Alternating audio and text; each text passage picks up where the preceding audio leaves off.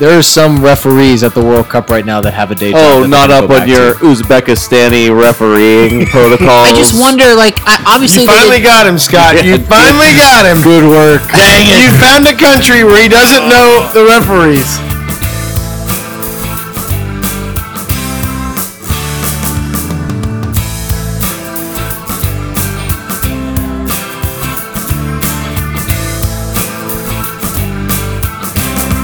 All right, welcome to the latest edition of the Fantasy Soccer FC podcast. This is David Smith. Scott Wiebe. Brian Chesko.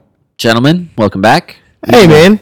I feel like I just produced a pod. So You did. I can't wait to do another. You did. We had one sitting in the cooker for six days. Whoever's in charge of production really needs to get it together. Hey, you know what? It's all right. We've said lots of times that we're three dudes with busy lives. Yeah. We do this for fun. Whoever's in charge of production, honestly, the intern needs to consider their future. Let's get Stat Boy to step up his game a little bit. Yep. Huh? All Agree, right. 100%. Well, we have a guest today, and it is not our intern. We don't let him speak. No, the intern is not allowed to speak. Absolutely. But we do have a special guest. This is our first two-time guest. It's on our the first pod. returning guest. That's right.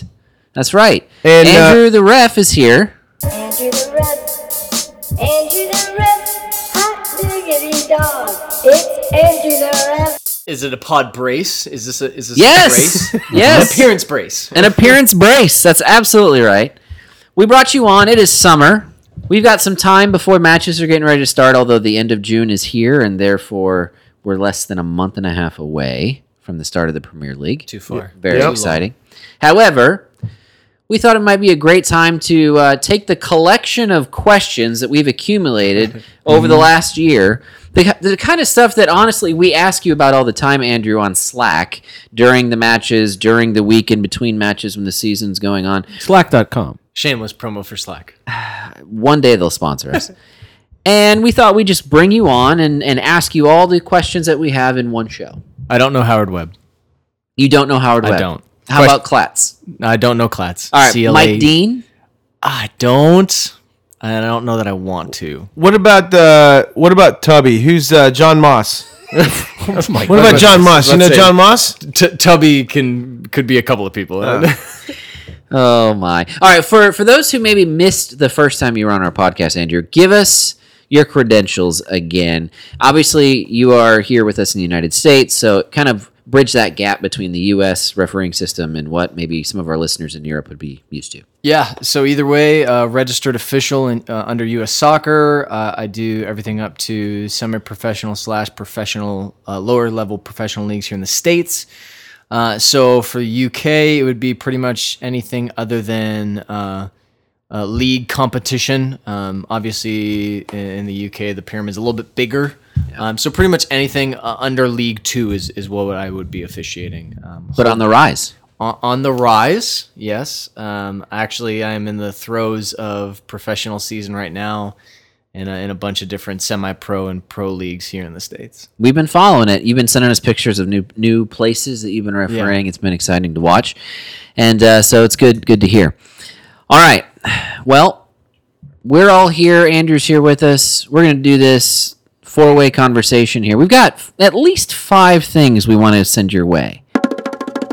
And I'm going to go ahead and start with a certain type of play. I want to get your opinion on this play. It's something that's become more and more prevalent in the Premier League especially. And to me, it seems kind of obvious as a play that could be eliminated. It's the kind of play when there's a 50-50 ball in the air, usually a long free kick from a goalkeeper or something like that.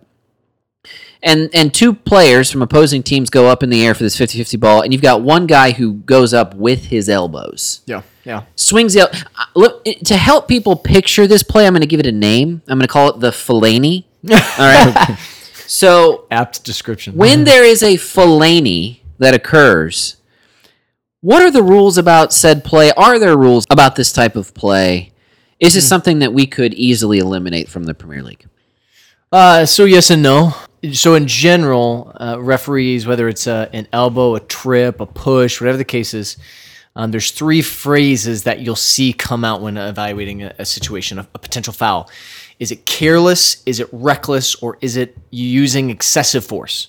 Those are 3 phrases that get used constantly. Sounds like the 3 kind of driving violations that Brian receives on a regular basis. Right, yeah, Careless, exactly. reckless, Yeah. excessive But speed that- / look, force. Road rage does not apply All the right. same way whenever you're playing in the middle of a game. Now I'm just imagining Fellaini speeding down the road with an elbow out his window. Probably does in a Mini Cooper. But anyway, I digress. Back to you. Yeah, so there are a number of players that you consistently making these Fellaini type challenges.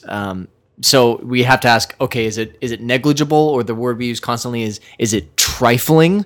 Is it just, he's jumped up in the air, his arms have come up, Wait, really? but the word is trifling. That's amazing. Yeah. So if you see contact, if you see things that he's clearly tripped him, but it's just a little bit of contact, as referees, we might actually evaluate that play and says, yes, the player is tripped. Yes, there is contact. There's not a contract. But the contact is trifling. So the hard part is that obviously changes at different levels. When explaining that to a coach or a manager, and you bring out, Coach, that was trifling, That's true, yeah. what exactly do they say?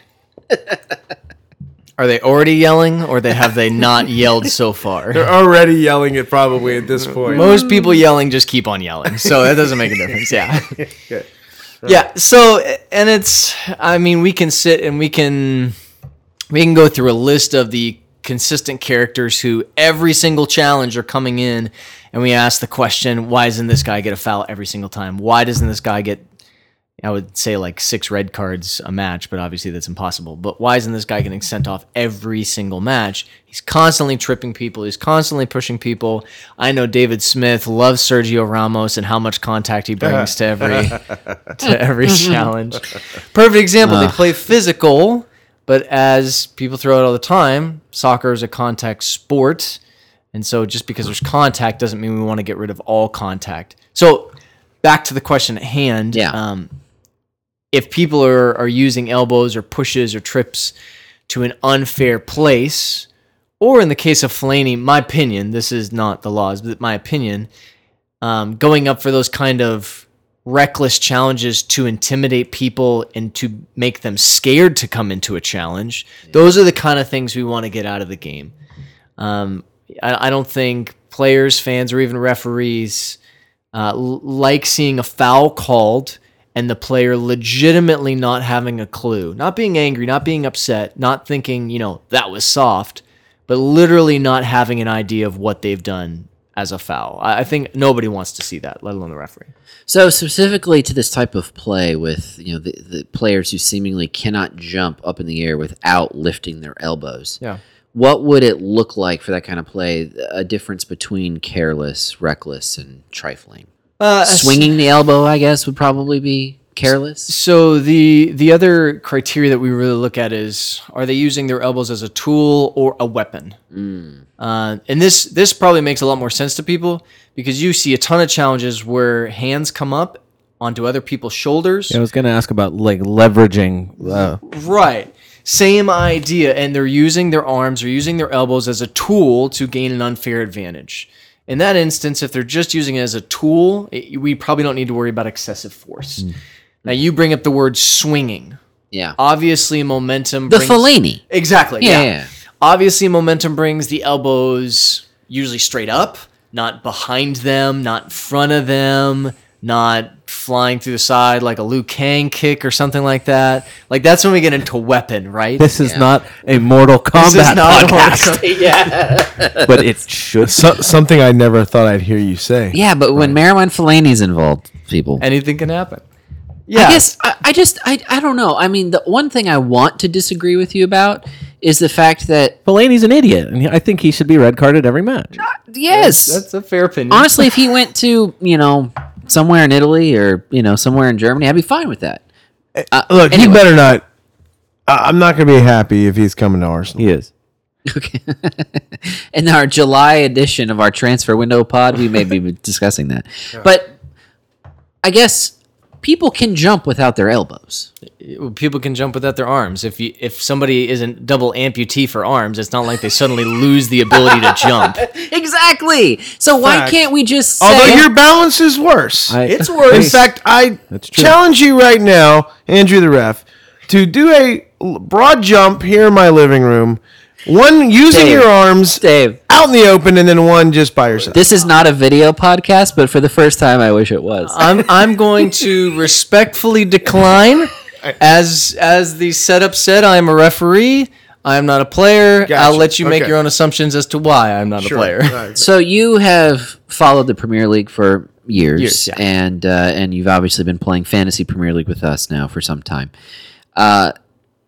Do you see this elbow issue as an issue in the league, or is it something that I may be inflating for the purposes of creating drama for our podcast? I think if you are American, you see it as a huge issue. If you are English, you see it as sporting football. Or Dave? Dave sees it as sporting Yeah, I was gonna football, say too. Dave sees it as sporting. We'll call you half British. this isn't soggy toilet paper league, That's right. Right. aka La Liga. Yeah, Or if you want to Mesut go, Ozil's if you want to home. go Right. play in the candy league of I better be careful of Yeah, be careful. They could be a future sponsor. You We understand? have Yeah. entire countries I'm that just listen saying, to our And don't podcast. pick a people group either, please. right. No, sure. Choose something neutral or imaginary. As I was Don't even- Let stuttering, me pull you you away were from the cringing. microphone. Yeah. Yeah, Choose yeah, a yeah. country name, not a demographic name. I'm just backing you No, away. listen, La Hold on. Liga would love to have the Premier League money and the prestige, and they just don't. And they have worse players. That's on average. All right, I'm. Go ahead. And it's the example. I think everyone would be able to acknowledge that we could potentially have an elbow. Let's take an elbow that in the Premier League doesn't even get called as a foul. yeah. In the States here, it gets called as a foul. And in places like Spain or Mexico, it's a yellow card and a very public talking to. So That makes it hard when you get to European competition too. it does. It does. We've seen some issues even in the World Cup where one team wants to play extremely physical. Some Eastern Switzerland. European teams and South American teams come to mind. Was that vague enough? Look, Was hey, that- Scott. Look, I know this is not a World Cup podcast. It's not. But we're going to mention it. Listen, the Eastern Bloc European countries, Croatia and Serbia, They are not messing around. they are not messing around at all. No. Or Russia. Compared to the Costa Ricans and the, let's just keep it with the Costa Ricans. Panama played tough. Okay, Panama gave it a good go. The Costa Ricans 6-1. were embarrassing. And, You mean falling down like soggy toilet paper? yeah. I Yeah. will say soggy toilet paper as many times as I have to. Soggy toilet paper. But I don't know. But that's interesting, though. But so I'll say this, Andrew. So then, obviously, in FIFA, you have referees from usually different continents, right? Refereeing the game. So obviously, there's no shown favoritism there. Right. Completely makes sense. But I feel like it almost brings. So you got guys who year round play for their clubs and now are brought out of that and they train for a month and a half with their country, going into a tournament, playing other guys from other countries, and then you have referees from completely different leagues refereeing the matches. It just seems like there's a bunch of different standards there. One which that stands out. It stands out so bad in this World Cup. I think it's on the verge of taking over as news. Is the flopping and simulation that FIFA must have told the refs not to call, these referees just aren't calling it because they don't call it in their leagues. I know the Premier League calls it because I see it every week, but the flopping has been. Maybe I've just been used to watching the Premier League matches, right? Yeah. And so I'm not used to seeing it. It's been embarrassing. Yeah, in my opinion. The big discrepancies, I think we would all agree, and this is, whoever's blame it is, whether it's individuals or collectively, we've seen a number of issues of simulation. We've seen a number of issues where people will say are making a meal out of contact. And we've seen a huge amount of dissent. We've seen referees crowded. We've seen 6-7 players around the referee. in their faces, Right, exactly. making contact. And ironically, you've seen referees basically guiding people, which I don't see referees touching players too much. But this World Cup, I've been proud to say, like, referees have basically politely said, you need to back up, and helping people back up. So, but it's still an issue. And so I don't know what the silver bullet is to that problem. I think VAR helps because naturally, as fans get an opportunity to see what are the objective decisions that are coming out of this, I think it creates a better consistency as more countries start using it. Now, some countries who are very near and dear to this podcast who still will not use it will remain nameless. England has voted against VAR. I want to know why they don't have to use VAR because their referees don't need it. We can talk. We can talk about. We talk about the referees all the time. I know that. We can talk about VAR in a few minutes, can't we? Should we just skip ahead to it? Well, since what we're I was talking gonna, about it? what I was Go going to ahead. say is I thought what Dave was asking is a perfect segue into if we want to stick to your agenda, Scott. Let's just go to VAR. Here's the reason why. No, here's blown out of the the water reason why. already. I felt like what you were saying about flopping Yeah. applies if there is some sort of FIFA initiated directive. Like, we're not going to don't call simulation. Right. It's a perfect segue into grabbing on set pieces because Fox's Dr. Joe Machnick. He's been referenced a lot in this cup. Let's Unfortunately. So the question is, he said at some point during the broadcast so far that there was a FIFA directive to referees to crack down on physical play in the box, which is exactly what was next on our agenda. Yes. Grabbing on set pieces. Yes. So that I'm curious. Yeah. It- So let's we'll go so in the order. I think of our this agenda. is a Thank you, Brian. perfect. I think this is a perfect way for us to continue in order. I like it. I So- like your Yeah. order. But let me set this back into a Premier League context as well. Because Brian is right. This is an issue in the World Cup. It seems like it's always an issue. You have a play, typically corner kicks, maybe free kicks near in the final third as well, where you have upwards of 20 guys in the box. Yeah. All at one time, all are fighting for a loose ball. And, you have half of them are defending and half of them are trying to get to the ball and put it in the net. So obviously you're going to have contact. Like you said, it's a contact sport. You're going to have this.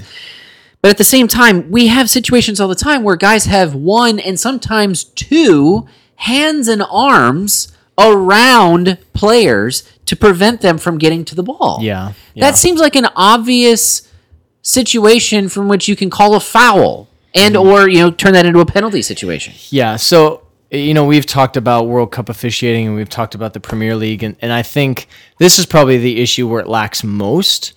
And this is not even new news. We talk about Dr. Joe Machnick. I hesitate to even call him a doctor. I know he's a doctor, but it just seems... Doctor of what? I don't even remember. It doesn't matter. Nothing. The only Anyways. thing... Doctor of Music. Mr. Joe. The only thing that makes me want to go to Telemundo more than Dr. Joe is Alexi Lawless. Luckily, I don't have to hear much of Alexi Lawless. Tony Miola? I was going to say I thought it was Tony Miola. Well, there's a few names. There's we a can list. insert There's here. a list.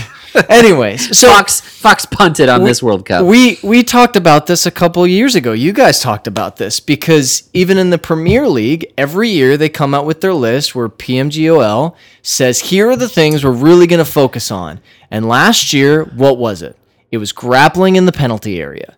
And we saw the same thing at the beginning of the Premier League where, just like the World Cup, the first corner kick or the first free kick, the referee gives a little tweet, walks up and says, hey, I'm watching you. guys, I'm watching you. He does the eye point. He does thing. the eye the point. fingers to the eyes. I like also the The no separates his not fingers. this. Yeah. no, you won't.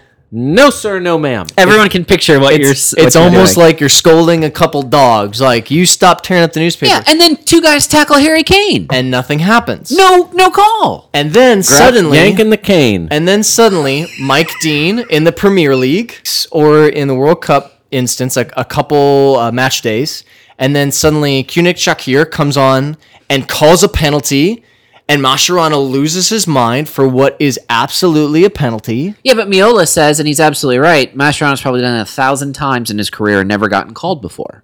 And yet somehow the one that actually gets called right is the one that's wrong. And ask where he's played most of his career.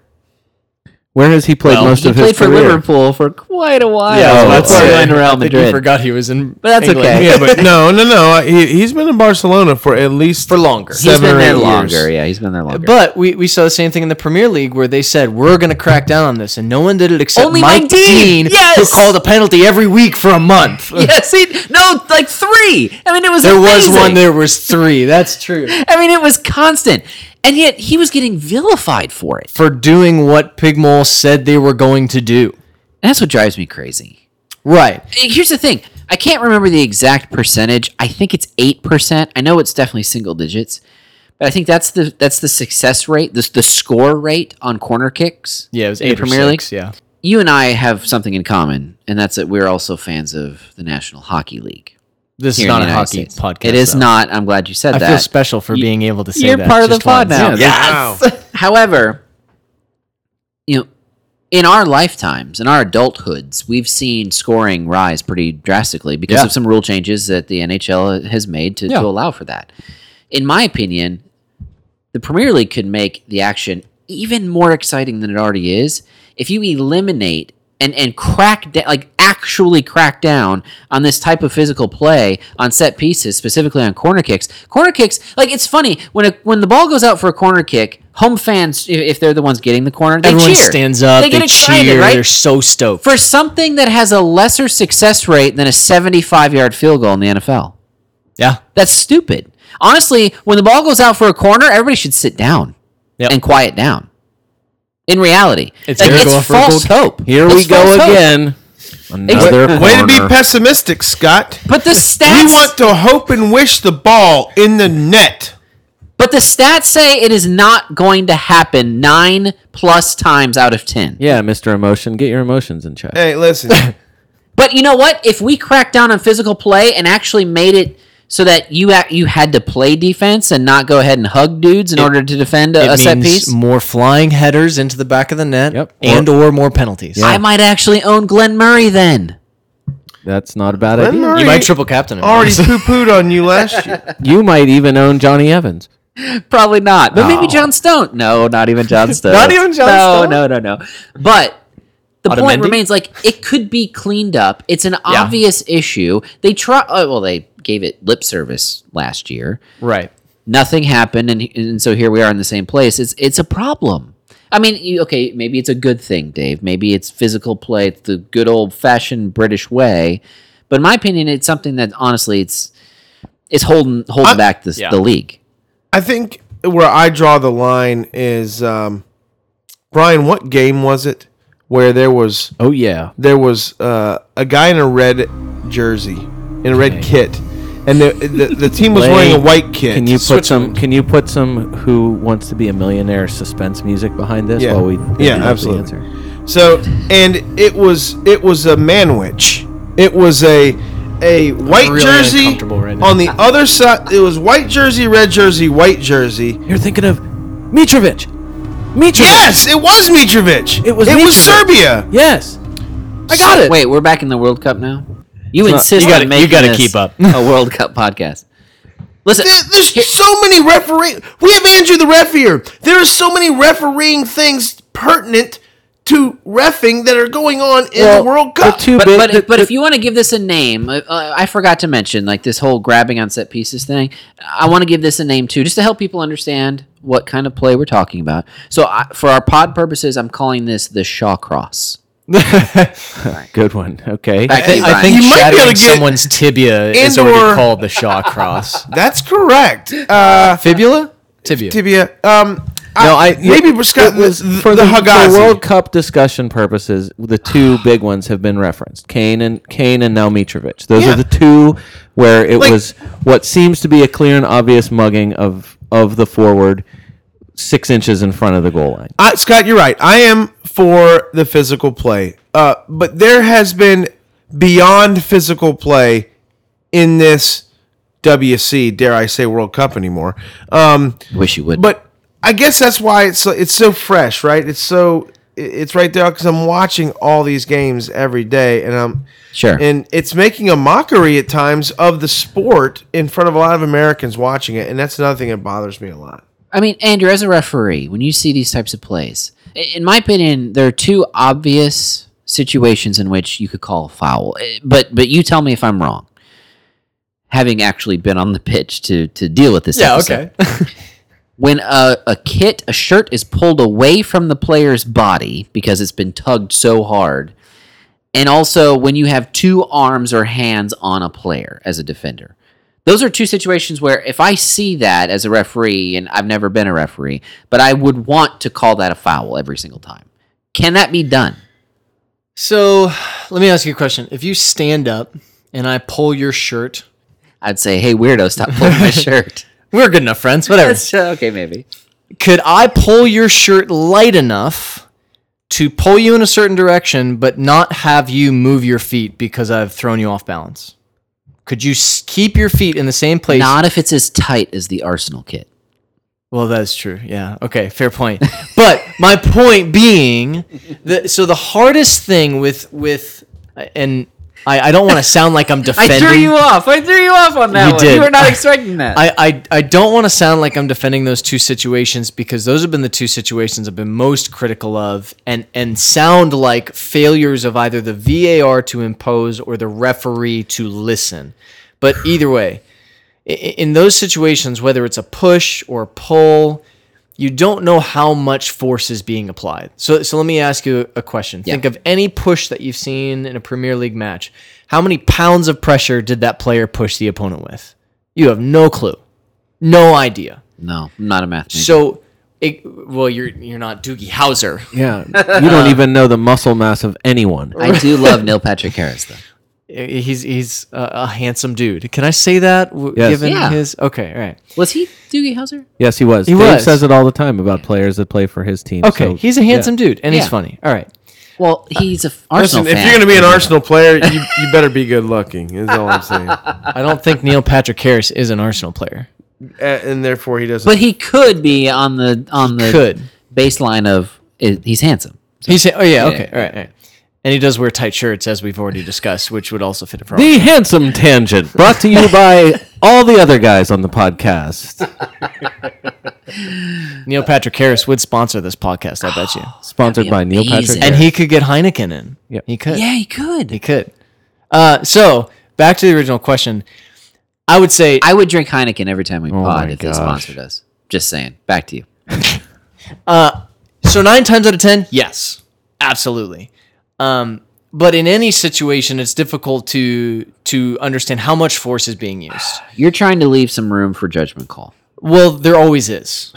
My guess would be getting a clear view of the double tug, the two players Right. grabbing each other. Right. Which one might be obvious from a certain angle. It might be the other guy with his arm around in a different place where you say, Yeah. oh, didn't catch that. He And- was actually clutching the other side. How- of the how shirt. When many I time- describe... Oh, sorry. How many times have you seen an attacker, when they do the replay, his shirt gets tugged? Yeah. Oh, but on the other side, he's Yeah. actually holding off the defender on Yeah. the other side. Yeah. And when I describe those two types of plays, the shirt tug and the bear hug, it rhymes. There you go. I don't mean when both players are doing it. In my mind, that's I mean, Naturally. that's equally egregious a no call in that situation. Yeah. Who's cheating more? Right? It's- Yeah, exactly. I'm not going to give the I'm not going to give the advantage to the offense for that.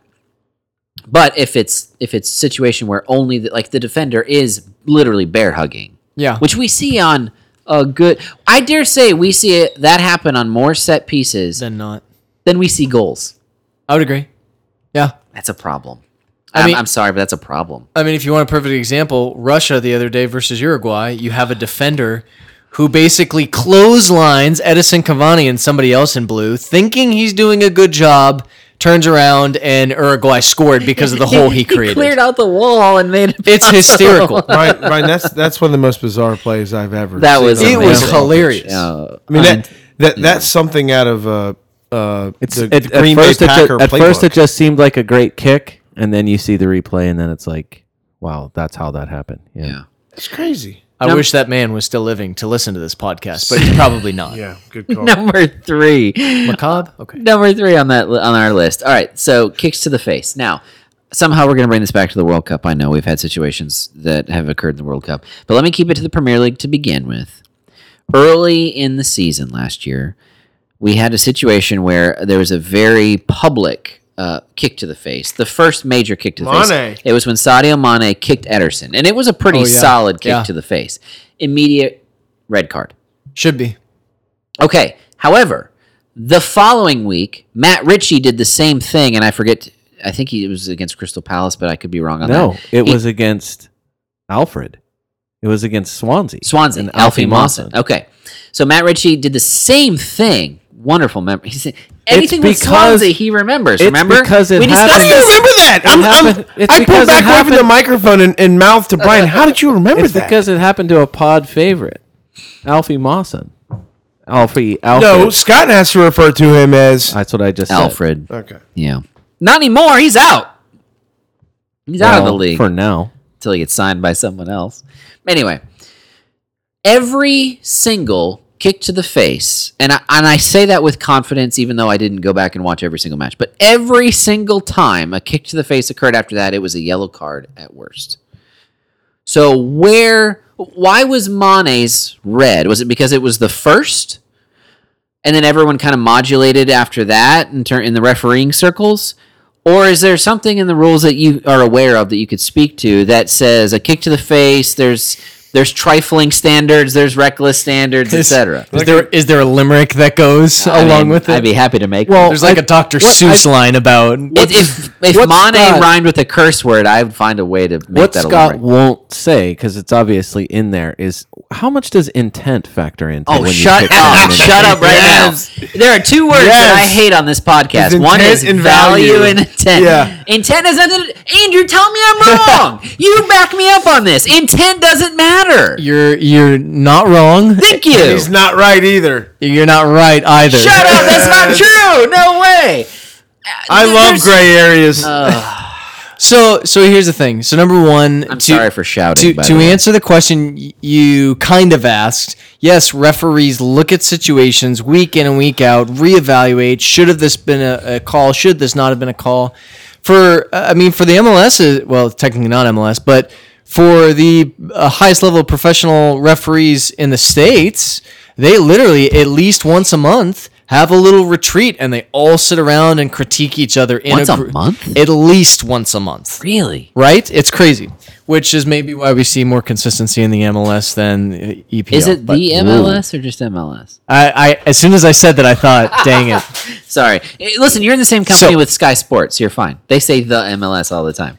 I don't know if I want to be considered in the same league as Sky Sports. At least I'm above the sun. That's good. Oh, well, Yeah. You're... never mind. Yeah, Don't get me okay. started. So, shorthand, you asked about different resources. There's an additional resource that referees use produced by FIFA, and it's called FIFA Considerations for Match Analysis. And basically what it is it goes through every single possible situation, handling, red card, offside, whatever have you. And it asks a million questions for each situation. So for like a red card, it asks, is excessive force used in the challenge? We already talked about that phrase. Does the player endanger the safety of the opponent? Is a super important phrase. And I can't imagine that anybody kicking someone else to the face doesn't endanger their safety.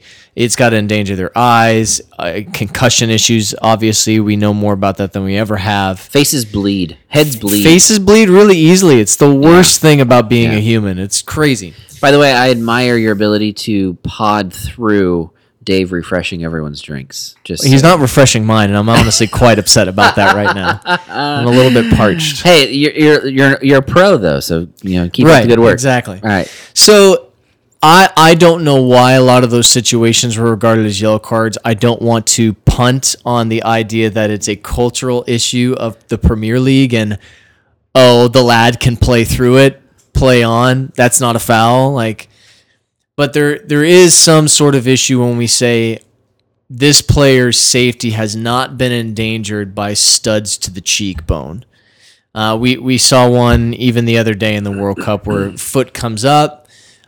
It's, I don't want to say grazes, but gets basically the neck of an opponent who's standing almost straight up and gets a yellow. That's great that he was sanctioned, but in that situation, not enough. Absolutely not enough. Because he kicked him in the neck. He endangered his life. Right. Yeah. You crush someone's windpipe, and it doesn't matter if you crack their skull. That's under the definition of careless. But they got the ball Reckless. back into play quick enough. I'm sorry. Right. I'm sorry, family of the deceased. We're going to have to play on in this situation. Nice. I mean, I will say, even as a Liverpool fan, I'd like to think that I have some ability to be objective. Mane's kick on Ederson's face was pretty violent. It was terrible. It was a violent kick. Now, I don't think Mane's intent was to kick Ederson violently in the face. I'm sure not. And that's where I go to where intent doesn't really matter. It's what physically happened. Yeah. We're back to Ryan Shawcross shattering tibias. Yeah, exactly. That's exactly right.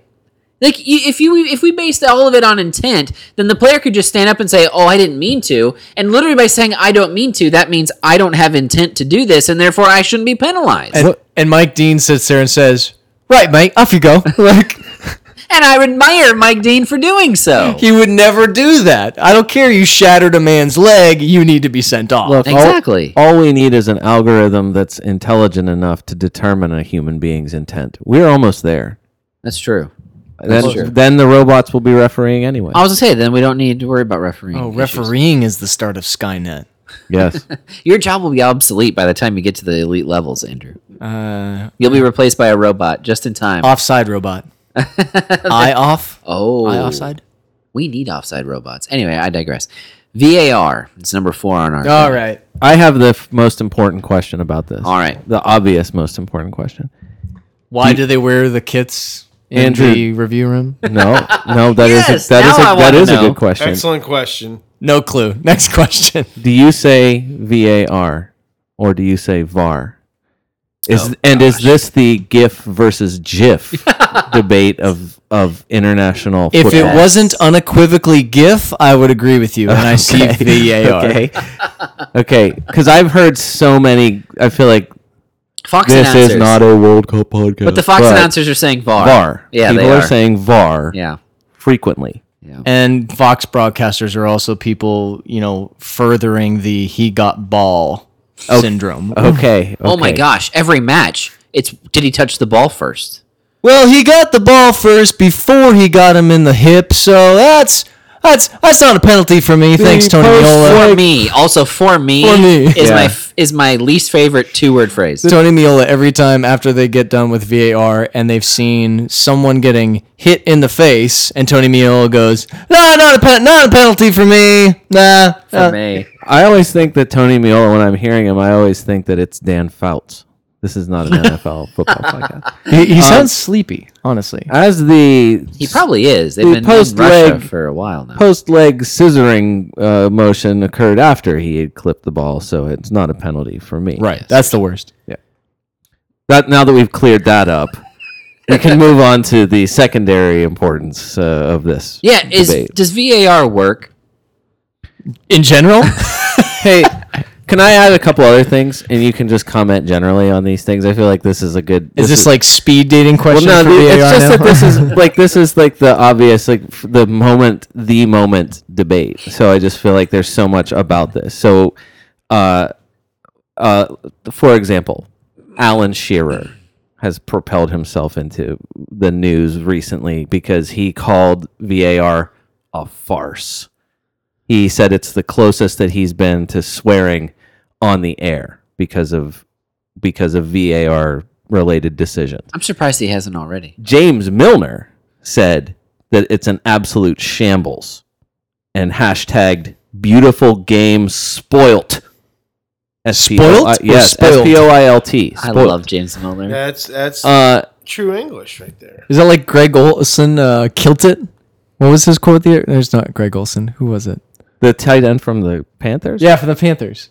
He killed it. Kilt it. Well, I'm sure somebody pronounces it that way. But like, I'm just thinking of. I'm looking at like a guy from The Ringer, Kevin Clark. He said today. He said the World Cup is satisfying my thirst for the NFL by giving me tons of unnecessary replay reviews inconsistent rule decisions, mind-boggling underperformance, and bad coaching. Thank you, World Cup. It is so true. What I'm saying is, It is terrible coaching. You're right. so, but, I mean, like for something that's an played. obvious. I mean, this is like it seems like this is a big deal. It's the involvement of such a important and what I think most of the time seems like it's helping, but then still there's the human error, and everyone is acknowledging that. Like no matter what, in the end, it's still a human being that has to make what eventually sometimes comes down to Right.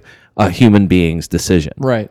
So I think the two things that are being missed by a lot of people with VAR is that the crutch of all officiating decisions, or at least the overwhelming majority in soccer, is in the opinion of the referee. Okay. So you have, we'll take the Nigeria-Argentina match, for example. You have Shakir in the middle. In the opinion of Shakir, is this a foul? Is this a penalty? Etc. And then you have, I think, Sandro. Shakir's a referee, right? Right, he's the referee. All right. And then I think Sandro Ricci is the VAR on that match. Sounds right. And so you have Sandro Ricci, who, in his opinion, is it a clear and obvious error not to give this penalty or that handling? And he says, yes, it is. He sends it down. Shakir, you should review this. Shakir reviews it. And in his opinion, it is not a clear and obvious error. It should not be a penalty, and upholds his decision or what have you. So the unfortunate thing that with VAR is that it institutes more opinions. So while we are trying to be more objective and more conclusive, it still introduces more opinions. The other thing that people are forgetting is that the point of VAR is not to have 3 out of 4 of us look at something and say, I think that's a penalty, and then Tony Miola still says, I don't think it's a penalty. And Not for me. For Smith me. agrees with him. Yeah. So 60% of us think penalty, Yeah. but if it's Therefore, not, a penalty. It's the democracy, right? but it's not a clear and obvious error. I hate that phrase. I hate that phrase. We are looking at it like, well, 55% of us think it's a penalty, so it should be a penalty. But VAR, more accurately, is would 99% of people agree this is a penalty, and this guy must have blinked at the exact wrong moment because he missed it. The Harry Kane tackle, Yeah. the Serbia and Switzerland issues, which somehow they missed. Yeah, why didn't VAR get involved in those? So allegedly there was a review recommended, and the referee did not agree to review it. Introducing on field. even more controversy because it was a German referee. That is a crazy story. Crazy story. Why is that more? Well, just because controversy? because the Serbians were furious that it was a German ref who they felt like would have a nationalist some sort of Slant. yes, okay, that he To that he Switzerland. would have had that he would have had a reason to be a bit more favorable in his decision making for Switzerland. I mean, you mentioned a lot of times these referees are from different continents, but we've got something like 9 referees in every match. It's not possible probably to pick a different continent Right. in every match. And FIFA generally tries to uphold what they say confederation neutrality. So if there's a CONMEBOL versus UEFA team, they'll try and get CONCACAF referees or AFC referees on there. But Quick aside though, if a referee is from Uzbekistan, does that mean his professional job is to referee in the Uzbekistani league? it depends on the country. Uzbekistan specifically, I'm not sure. But there are some referees at the World Cup right now that have a day job. Oh, that not they can up go on back your to. Uzbekistani refereeing protocols. I just wonder, like, obviously You they finally did- got him, Scott. You finally got him. Good work. Dang it. You found a country where he doesn't know the referees. I only asked that Well, because first of all, it's Irmatov. Second off, I couldn't care less about Irmatov. But I guess it's just interesting because on Twitter, I promoted 2 other soccer World Cup podcasts. Specifically, their World Cup podcast before the World Cup began. One of them was called "We Came to Win," and they did an episode on an Ecuadorian referee. His full-time job was to referee in Ecuador, Yeah. the Ecuadorian league. Yeah. Now, obviously, he was somehow good enough, met FIFA standards to also be a FIFA level referee, Right. and referee in World Cup matches.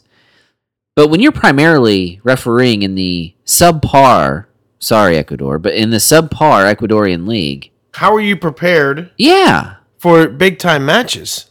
It's fair.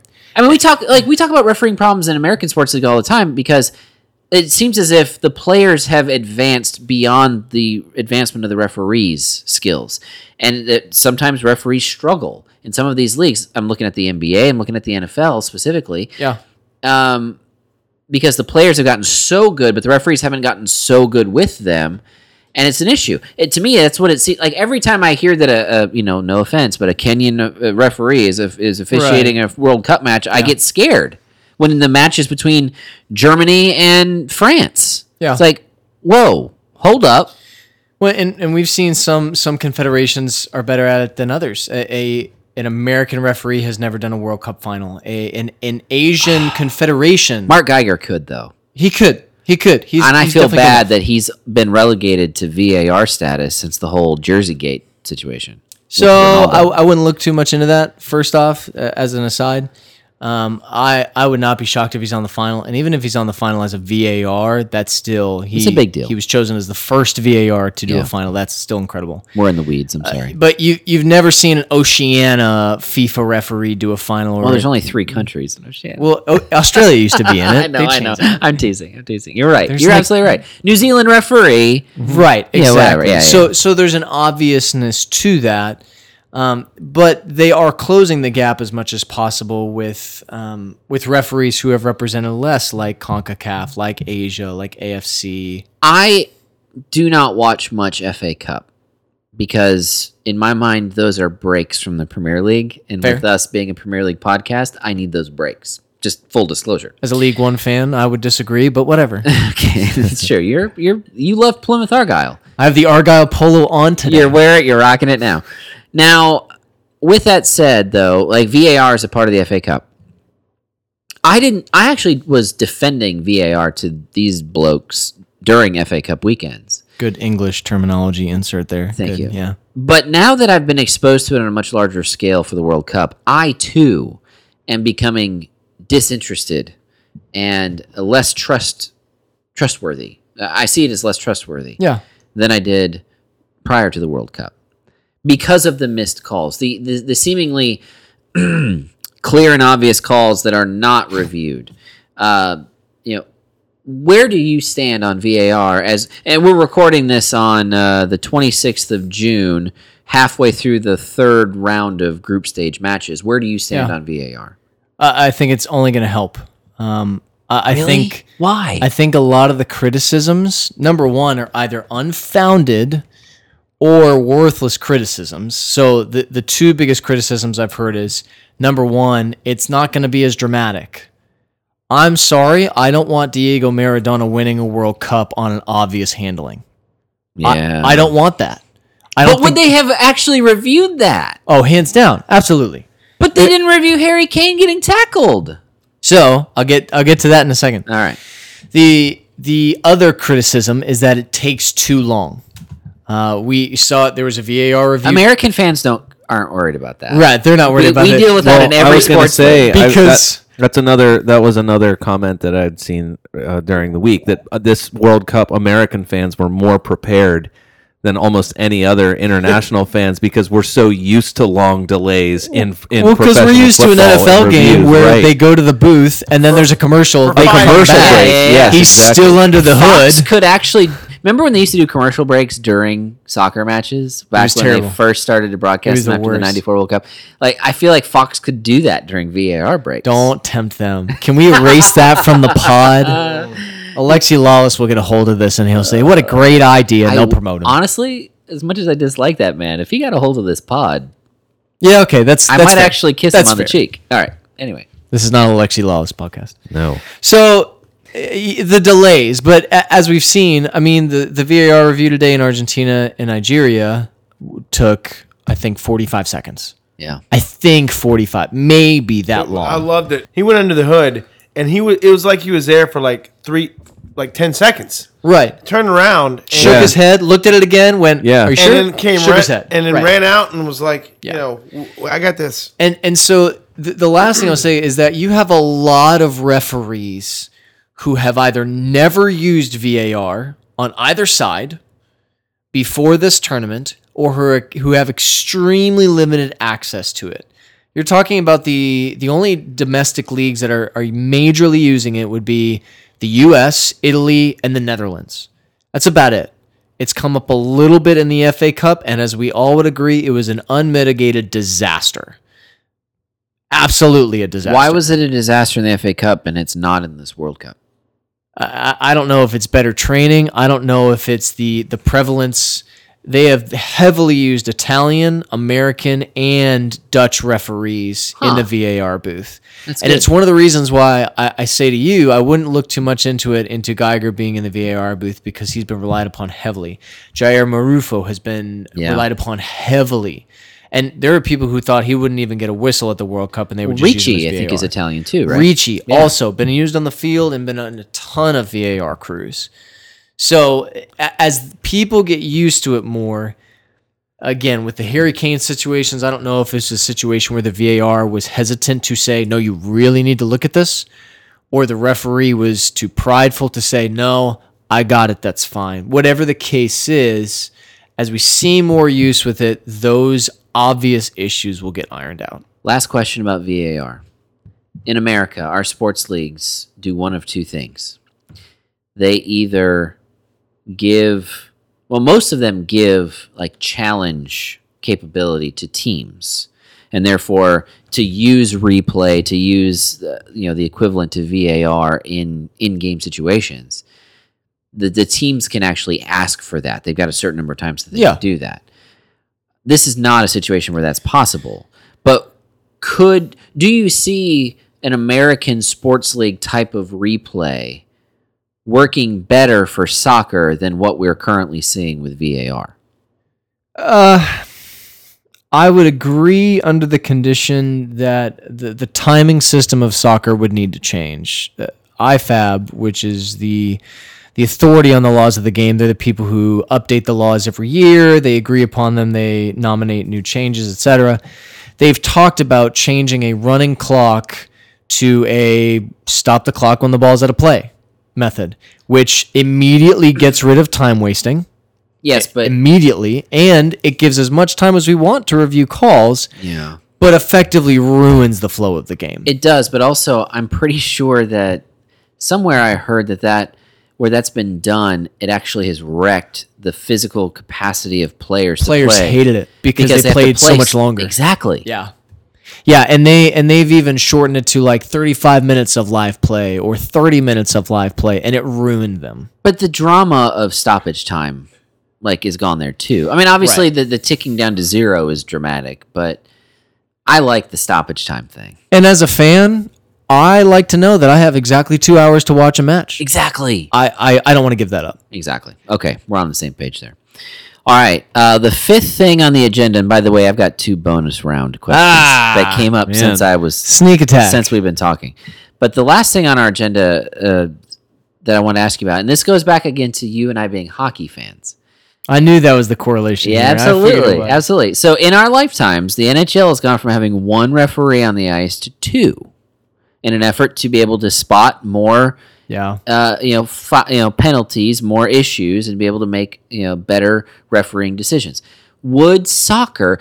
The issue is not space. There's room on the pitch for a second official. Instead of having that 4th official on the sideline, or when it comes to UEFA and having that 5th and 6th official on the Additional extra assistant referee. it doesn't even make any sense. Would soccer be better if they just went ahead and had a second referee on the pitch? There are a lot of European fans actually who have suggested this because for sports like also indoor hockey. I forget exactly how they call it in Europe, but who have suggested this. And I don't see any detriment to the game. In the opinion of the referee making the final decision, all those cries, it works in the NHL. It works at the international level because international games, even for hockey, use 2 referees. For hockey, they use 2 referees. Like, there's so many international sports that do officiating via committee. I don't see a reason why not. One thing we see in the Premier League a lot is referees conferring with the linesmen on calls. Like, we've seen it several times. Last year, we saw it a lot. I just feel like I would have more trust. I don't know why, but there'd be something more trustworthy about having a second official on the pitch and the two of them conferring and then deciding what the right call should be. I might actually even like that more than VAR. Yeah, I think I don't know that it's better or worse than VAR. I think communication from the whole crew is important. As a predominant assistant referee, I know that. I mean, you have to watch the offside line. You have to make sure the ball is still in play, and you have to pay attention to any potential fouls around you and near you. So we always love it when a linesman runs out on the pitch and waves his flag violently to report a foul. Yeah, so I get why someone might be hesitant to say, "Oh, well, are they really paying attention?" Or I'll say these terrible things so you don't have to. Like, did he really see it? Or was he paying attention to the offside? Or was he paying attention to the ball almost out of play? So I get that. I don't think there's a detriment. I don't think if that is instituted that you'll see any less communication in the crew, but it's one more set of eyes. It couldn't hurt. I know this when I was coming up, when I was a wee lad. There was plenty of games growing up where we didn't have linesmen.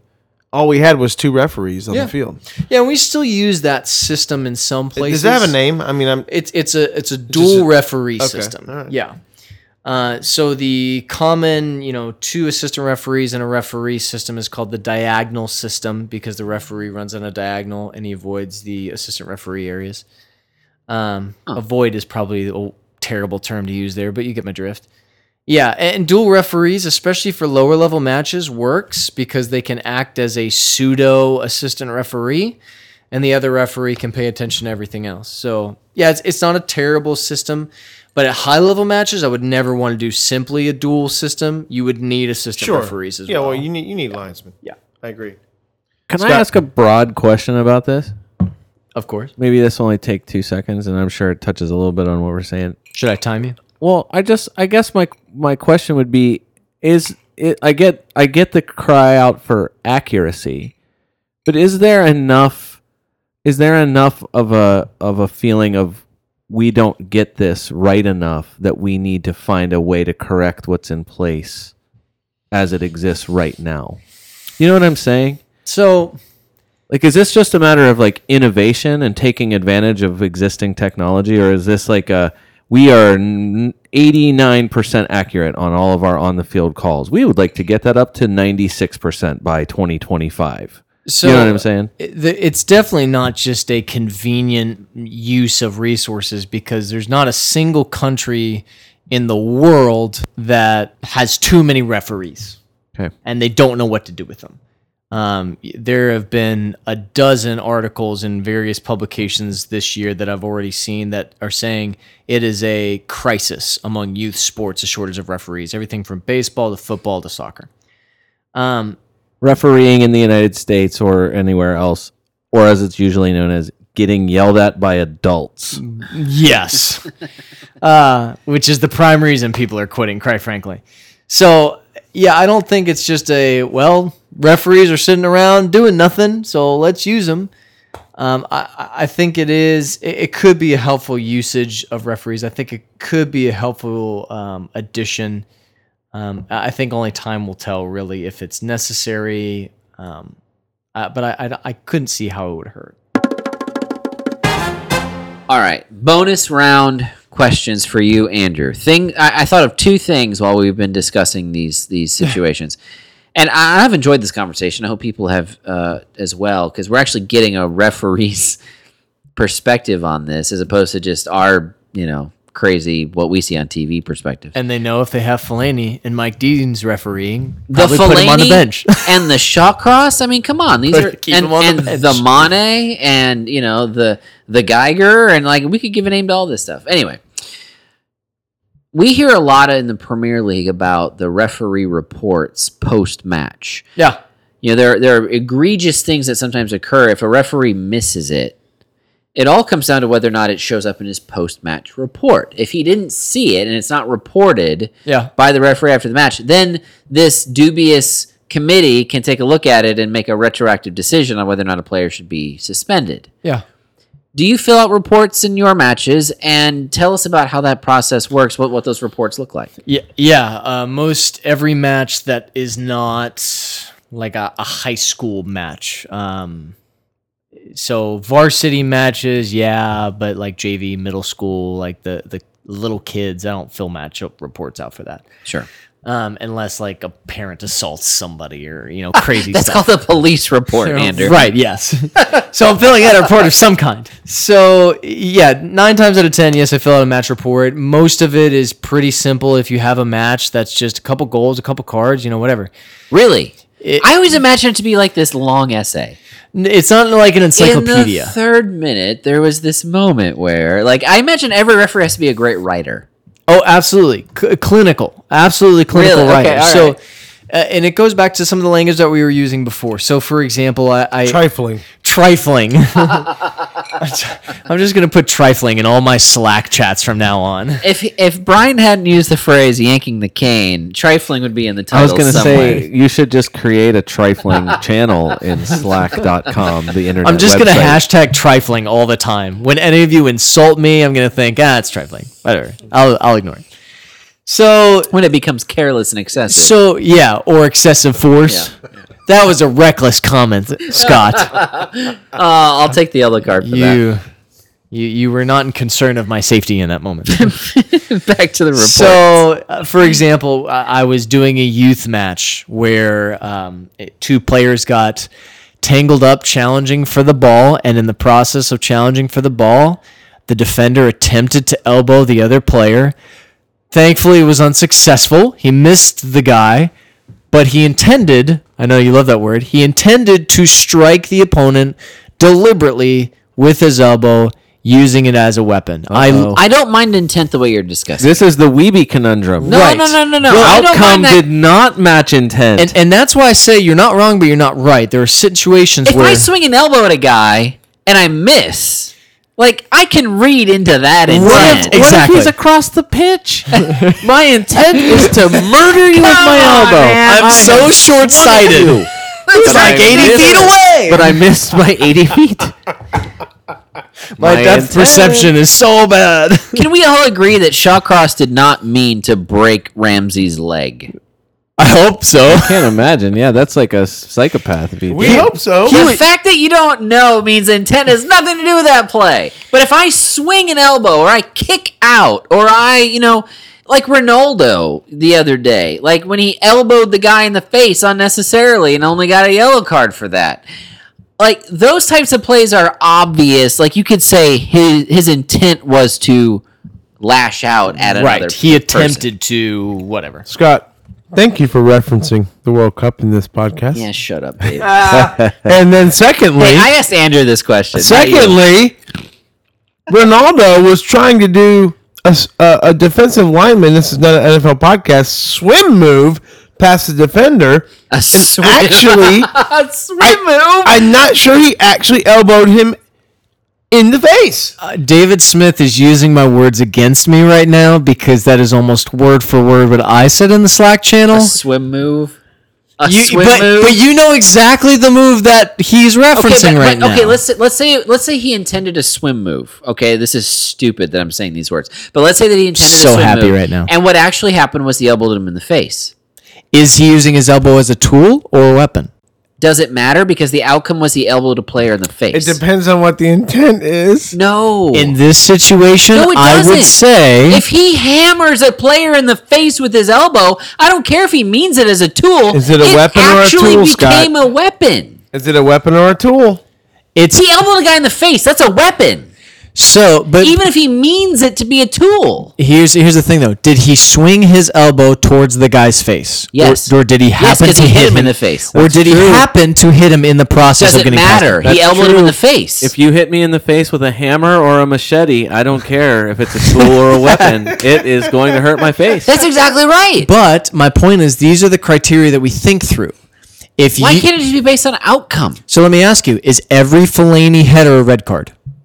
Honestly, just about, yes. In my opinion, and I'm not being dumb. I honestly, he elbows guys all the time. But you know that there are some where his elbow just gets up. No, it does not. You do not have to jump with your elbows. I'm so sorry that doesn't. I'm shouting right now. He But doesn't. you don't have to jump with your elbows. He's using it as a tool to give space, but he's not trying to break the guy's nose. I don't care. If he actually breaks the guy's nose, it's a red card. If he actually breaks his nose, I'll say he's using excessive force. Yes, red card, no But problem. it's- Scott, I'm hey, losing Scott, my mind. Scott, here's the difference. You're so red, you look sunburned right now. If you and I are having a discussion, it's getting a little heated, and I kind of put my forearm on your chest to give myself some space.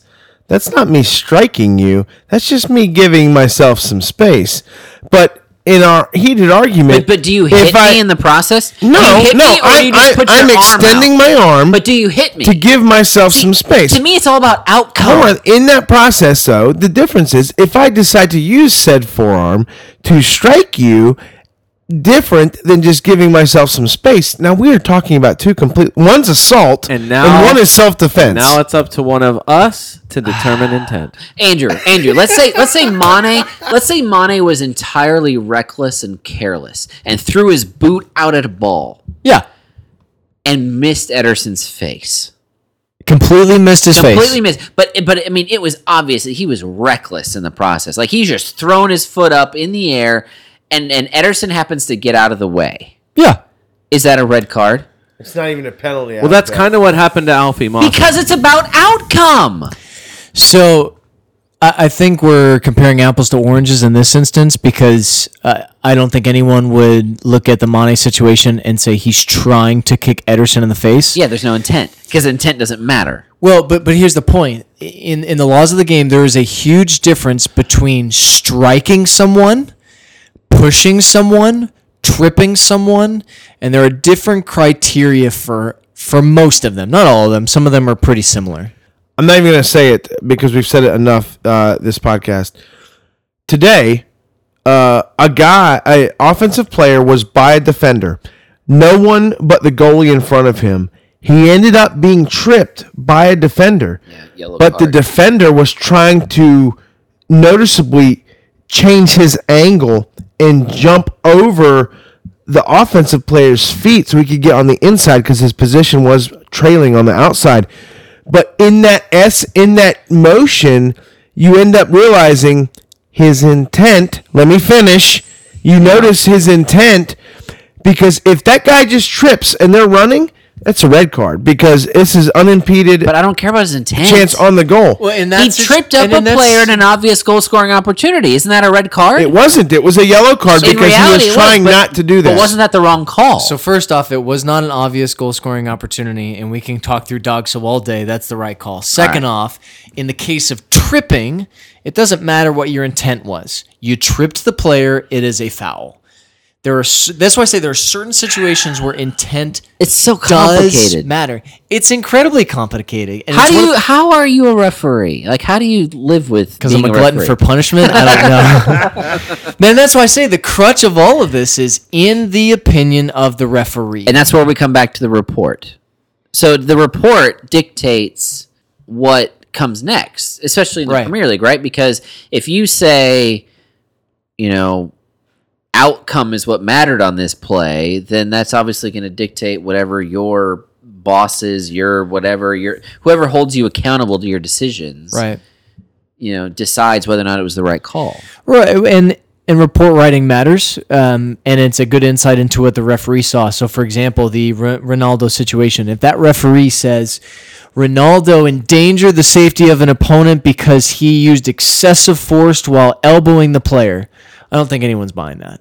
I don't. Even if you say he didn't swing his arm, The video evidence says otherwise. it's pretty clear that he didn't wind up Yeah. and hit the guy in the temple. And so if that report gets written, I almost guarantee that red card's getting overturned. Yeah. And So it in matters. reality, yellow card felt like the right call, but I don't want to go off of what I feel like is right. Yeah, well, because you don't like to see a player from the other team cry. I mean, Ronaldo will cry if he gets a red card. I would guess. Yeah, he does.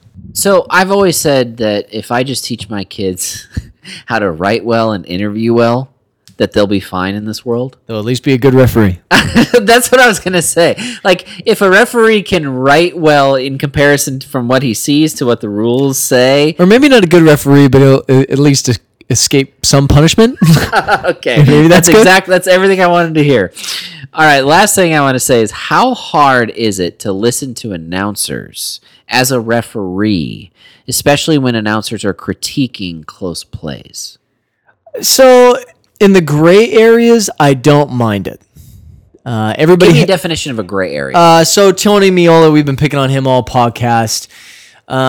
If he says something like, "Oh, it's not a penalty for me," no one cares about your opinion. I was going to say, if the phrase "for me" is used, you just automatically throw that out. Right. No one cares about that. But I will give It's credit. like Gary Neville, everything he Don't says. care about Gary Neville. Don't care. Yeah. But to give credit to someone I've been critical of in the past, Alexi Lawless has put his money where his mouth is, and he is a certified official. He has done development academy games. You showed us a picture of him, actually. He started refereeing. Props to the guy, and it looked like it literally pained him to say this. On a match a couple days ago, someone was saying, "Oh, well, he's got the ball." You know, Brian referenced this scissoring tackle that someone's going to shatter a femur or something like that. "Oh, but he got the ball. He's fine." And Alexi Lawless looks at everybody else and says, "Guys, just because you get the ball first doesn't mean it's not a foul." And so props to someone like Alexi Lawless, who's willing to go out, give back to the game, and get more knowledgeable. So I don't mind in those situations because, as we've talked about, there's a lot of gray area where something might be a call, it might not be a call, and there's considerations to back up both of them. For fans of our pod who also actually watch the matches, when they hear an announcer talk about getting the ball first, is that pretty much code for "I don't know what I'm talking about"? That's what I assume. Yeah, that's Okay. the first thing I assume. All right, cool. Well, what is it instead that the announcer should be saying at that point? I think the things that we've talked about, is it careless? Is it reckless? He got the ball first, but that's a trifling amount of contact. That's not a lot of contact. These are professional players. If they get nudged a little bit, they can stand on their own 2 feet. Will soccer ever be able to get rid of the objectivity? The subjectivity? The subjectivity. Will they ever be able to get to total objectivity, thank you, of refereeing decisions? I hope not, quite frankly, Huh. because you have so many sports that are very robotic. I played baseball growing up, but there's so much to baseball that's just black and white, and it kind of makes the game boring for a lot of people. You either got to the base first or you didn't. I will say, even in spite of baseball adding replay, they will not get near an umpire being able to call his own balls and strikes. Right, exactly. So there is people reference so much, and announcers reference this. They despise referees when they ruin the flow of the game. And we lean on the flow of the game so much, and I think that's important. I think as much objectivity as we can create without ruining the flow of the game, without ruining the beautiful game as so many people throw around, I think the better. VAR was probably created more for fixing offside calls as opposed to tackling in the box calls, right? I don't know. So the interesting thing is that a VAR cannot review an offside call just for the sake of reviewing an offside call. VAR can review goals and the lead up to them. They can review penalties and red cards and the lead up to a penalty, and they can review mistaken identity. That's it? 4 things. That's it. Those 4 things. Why has no announcer in the United States ever said that, given us that list? It's a short list, right? It's not hard to memorize.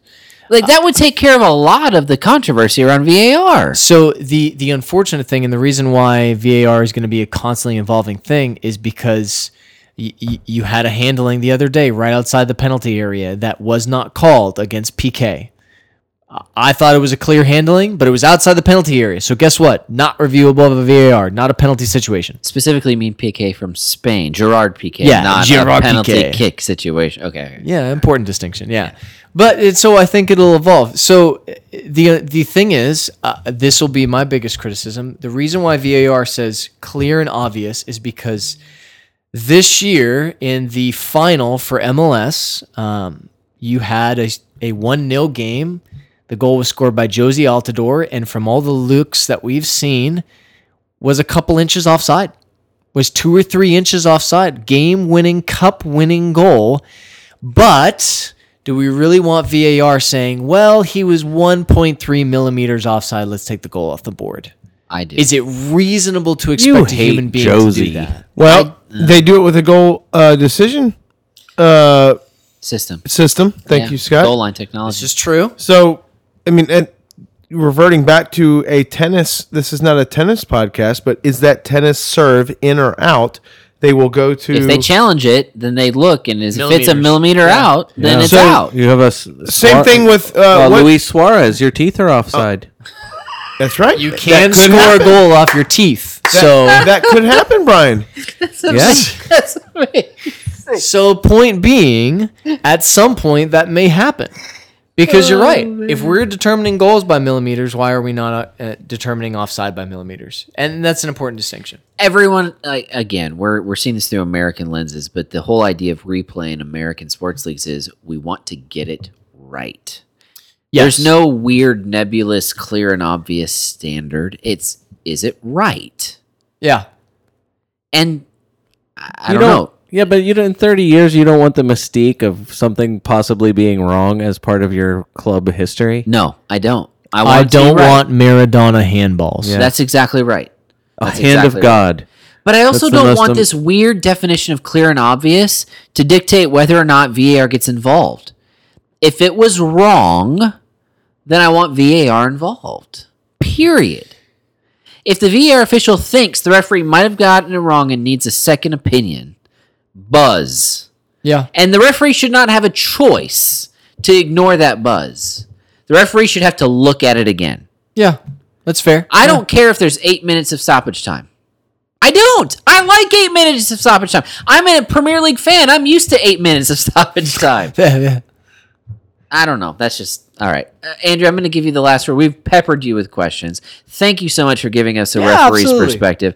Give us whatever you have that maybe we haven't asked you about that you were hoping you'd be able to speak to. So we referenced this earlier. We talked about accuracy, and we talked about Alan Shearer, prolific goal scorers, and we have situations where we don't think anything of the Gervinhos who miss goals from inches away. We don't think anything of a keeper who makes 15 saves but not 16. But we vilify the referee for one mistake. And, if we look at this World Cup, I think VAR is a good example. There have been clear mistakes. But ultimately, there's been over 800 fouls and maybe 10 errors. Maybe. I'm being really generous. And the last study I saw is that in the Premier League, the accuracy of decision was 92%, which I think every referee would say is not good enough, quite frankly. But if the listeners would say, how accurate do I think referees are? I don't think they'd say 92%. And between MLS, between the Dutch leagues, between Italian leagues and the FA Cup, VAR has increased that to close to 99%. So I question the helpfulness. I question the really the point of questioning one call when you have goal scorers who are supposed to carry the teams, who are losing 2-1 and missed 3 shots when the referee missed one call out of 60 in a game. Hear, hear. That means I agree, Scott. Yeah, in your face. It's good stuff. No, Oh. that's excellent. Andrew, thank you, man. Yeah, Appreciate it. Thank you for showing back up. He did not have to do this, Yeah, I agree. but he agreed to come on, and take our badgering. take all of our questions, some and of which I didn't know. some of which we sprung on you in an improv fashion. But hey, I mean, your knowledge of the rules of the game are such that you can answer anything off the cuff. You're And buttering that's- me up now. that's and we amazing. definitively answered that it's VAR and GIF. It is GIF. Okay. in All one right. man's Hey, opinion. listen, Scott. As always, people can continually find us on all the Fantasy Soccer FC mediums. Basically, Especially check our blog out this week. Yeah. Scott just put out a new piece. It's fantastic. thank you. I'm not gonna. This pod is long enough, but I promise you, you will not waste your time visiting the website, reading the latest blog. Scott, what was the title? I don't recall. I believe it's called FPL Analysis of Game Weeks 1 through 4. There we go. Pretty scientific sounding. Hey, when you listen to us on iTunes, always helps out when you give us a good rating. We love that, and it helps us show up. It helps other people find us like DraftKings accidentally, Brian. Yep. Nothing Hey. like being found accidentally. We love that. Hey, for the Fantasy Soccer FC podcast, until next time.